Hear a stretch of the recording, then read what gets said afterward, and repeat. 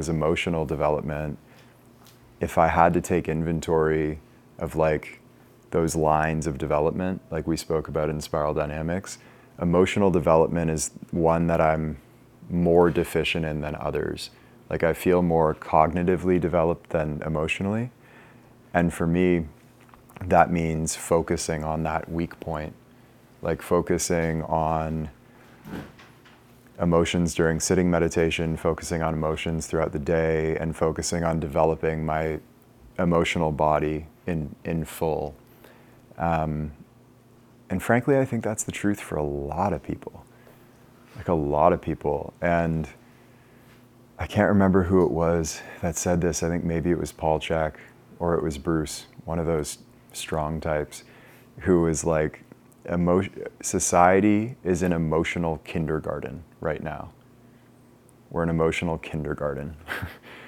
And we don't quite know what it means to be emotionally healthy because it's such a rare thing. So the current approach to emotions for many in society is just try not to feel the bad ones and try to feel the good ones as often as possible. It's sort of like a kid walking through a toy store that's like grabbing at stuff off the shelves and knocking stuff over and throwing stuff back. It's kindergarten development, you know? And we were passed down that sort of emotional program because that's what we saw. It's what we saw our parents doing and everybody else.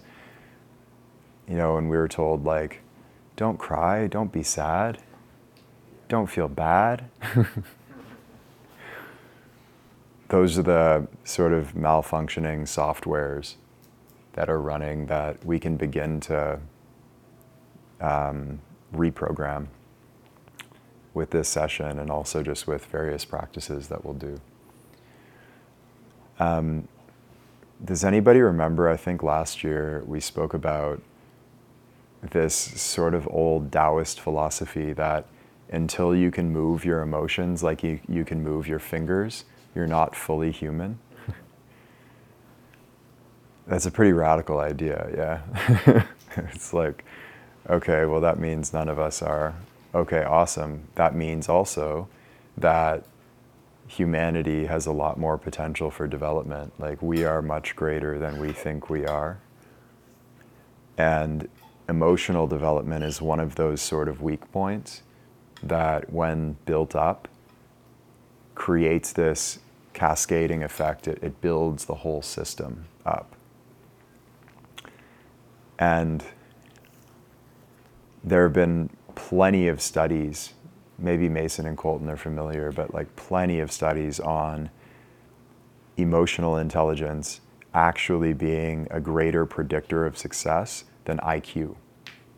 Success in the material domain, so in entrepreneurship or in climbing the ladder in a company, those that are the most successful typically correlate higher with emotional IQ or EQ, so to speak. There's been a ton of research on this over the years. So maybe as a quick group discussion, we won't do a breakout, but does anybody want to point out some of the problems that might arise from a sort of incomplete emotional development? Mm-hmm. I'd say just like resistance to kind of, bad emotions. Yeah, resistance to suffering and pain. Yeah. And I mean, suffering and pain are kind of intrinsic to life, right? It's not avoidable.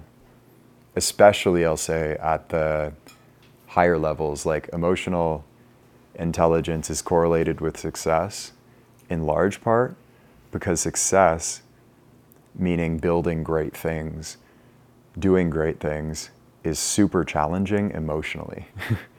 The player that becomes known for hitting clutch shots is the one who can handle emotionally the pressure of taking clutch shots. To be a UFC fighter, what kind of emotional development do you think you need? Holy shit. the day leading up to the fight, like the weeks leading up to the fight, if you were told in 3 months you were going to fight one of the best hand-to-hand combat artists in the world in front of millions of people in your underwear, and you were going to fight either for 25 minutes or until one of you went unconscious, how would you start to feel over the next 3 months? How would you feel that day? How would you feel in the locker room making the walkout, walking into the arena with all these people? It's like, whoa, you know, like it's just high levels of stress tolerance. So doing great things requires deep emotional development. That's why Elon has that famous quote about how entrepreneurship is like chewing glass and staring into the abyss. And if you can't chew glass and stare into the abyss without freaking out, you know, it's pretty hard to survive in entrepreneurship over the long haul. So yeah, exactly. Resistance to pain, suffering. And as we emotionally develop and become less resistant to it, we can handle it better and do greater and greater things. Over here? Yeah. I think undeveloped emotional capacity makes it harder for you to connect with people as well, which is a huge disadvantage. Yeah, totally. Yeah, harder to connect with others, especially others that, like I said the other day, Ricardo comes alive when he sees somebody in pain that's gone through a similar background to him. And suffering creates empathy with others that are suffering, so we can connect better and help people better, for sure.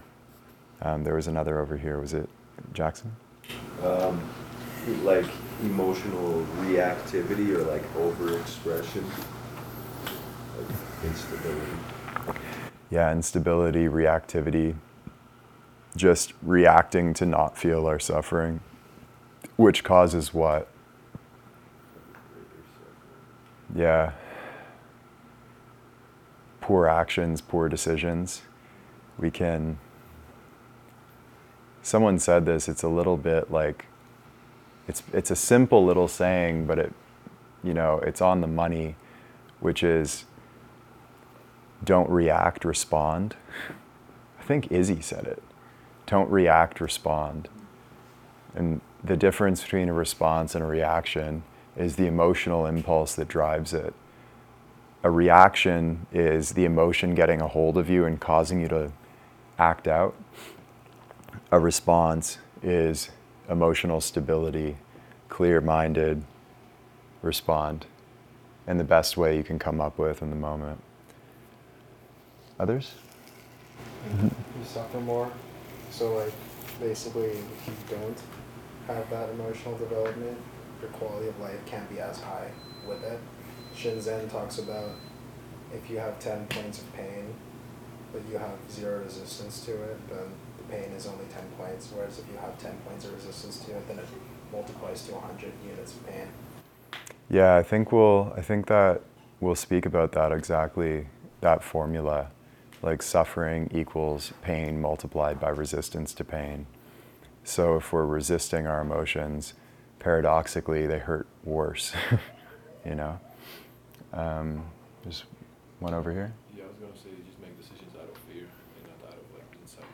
Yeah, make decisions out of fear. So poor decision making is caused by lack of emotional development.